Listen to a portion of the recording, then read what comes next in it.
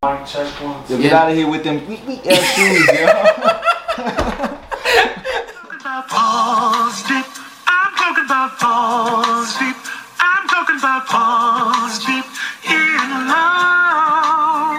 I'm talking about balls deep. I'm talking about balls deep. I'm talking about balls deep in love.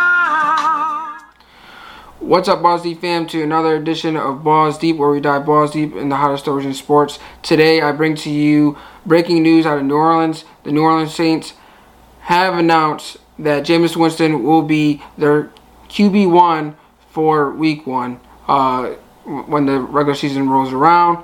And if you follow Balls Deep, you know in my NFC South breakdown, I said that Jameis Winston would probably be my choice for QB1 out there in New Orleans. And I don't know if they heard me, but they made the announcement, and he's their guy. If you watched the preseason game against the Jaguars, it was a phenomenal performance, and you know it's hard to deny the guy the opportunity to start after what you've seen. And I think that it's a great opportunity for not only Jameis but Sean Payton and the Saints, because Jameis and Sean Payton are exactly what the other needs at this point in their career. You'll be able to see a much different offense this upcoming season with Jameis under the helm than you have in years past with Drew Brees.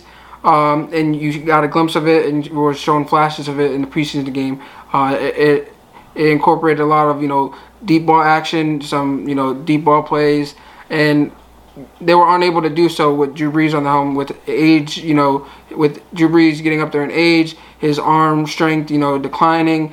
They just were unable to incorporate that as much as they would have liked, and I think this will allow them to stretch the field a bit, just because of Jameis's talents and arm ability.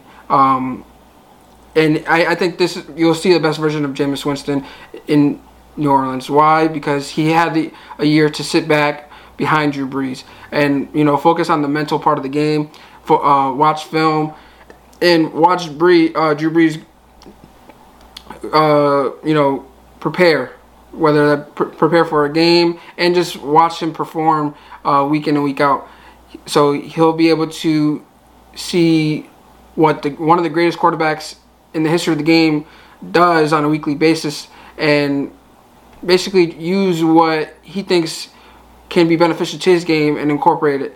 And a lot of that will be beneficial will be the decision making. He's gonna be forcing a lot less passes and decide to just check down to the running back or throw it away and live to play another down, which he wasn't really doing much in Tampa. In the 5 years in Tampa that he was a starter, he threw over 4,000 yards.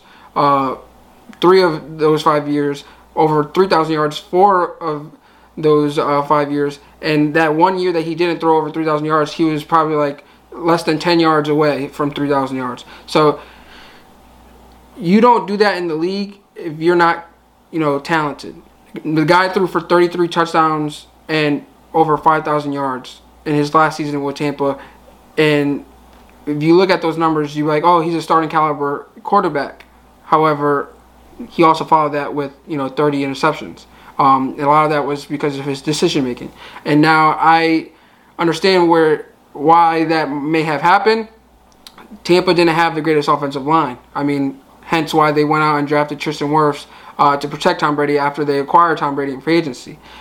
Yes, he had Godwin and Evans. He had, the playmakers, but he also didn't have a run game. His best running back while he was there in Tampa was Doug Martin, and he was, on the decline at that of his career. So, and he wasn't even there the entire tenure that Jameis was there. So now coming over to New Orleans, while he was there, they were playing from behind a lot. Defenses weren't really stacking the box, so he was forced to pass.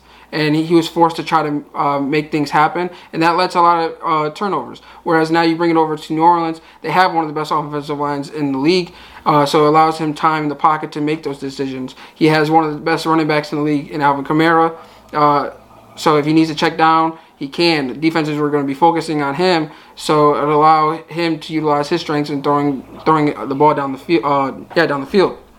And once you bring Michael Thomas back, that'll bring him a big body receiver that he once had in Mike Evans. So until then, he's going to have to utilize what he can with the playmakers that they have. But who's to say that he won't be able to? I mean, they have a great offensive mind in Sean Payton and a play caller in Sean Payton. I think he'll be able to, manage to make things happen. But the choice of making Jameis Winston QB1 also allows them to continue to use Taysom Hill as in his typical role, which is a do-it-all gadget player. And I think making him, if you would have made Taysom Hill the quarterback one, you would have been unable to utilize that as much as you will be now. So I think to finish the season, Jameis Winston will be in the running for Comeback Player of the Year. And I wouldn't be surprised if he finishes the season as a top 10, top 15 QB in the league. So please comment and let me know what you think of the decision, what you expect from Jameis Winston now that he's been announced the QB1 in New Orleans. And make sure to like, follow, and subscribe if you enjoyed the content. And I'll see you guys in my next video. Peace. Talking about balls deep. I'm talking about balls deep. We're talking about balls deep in love. I'm talking about balls deep. My boy's talking about balls deep. We're talking about balls deep in love.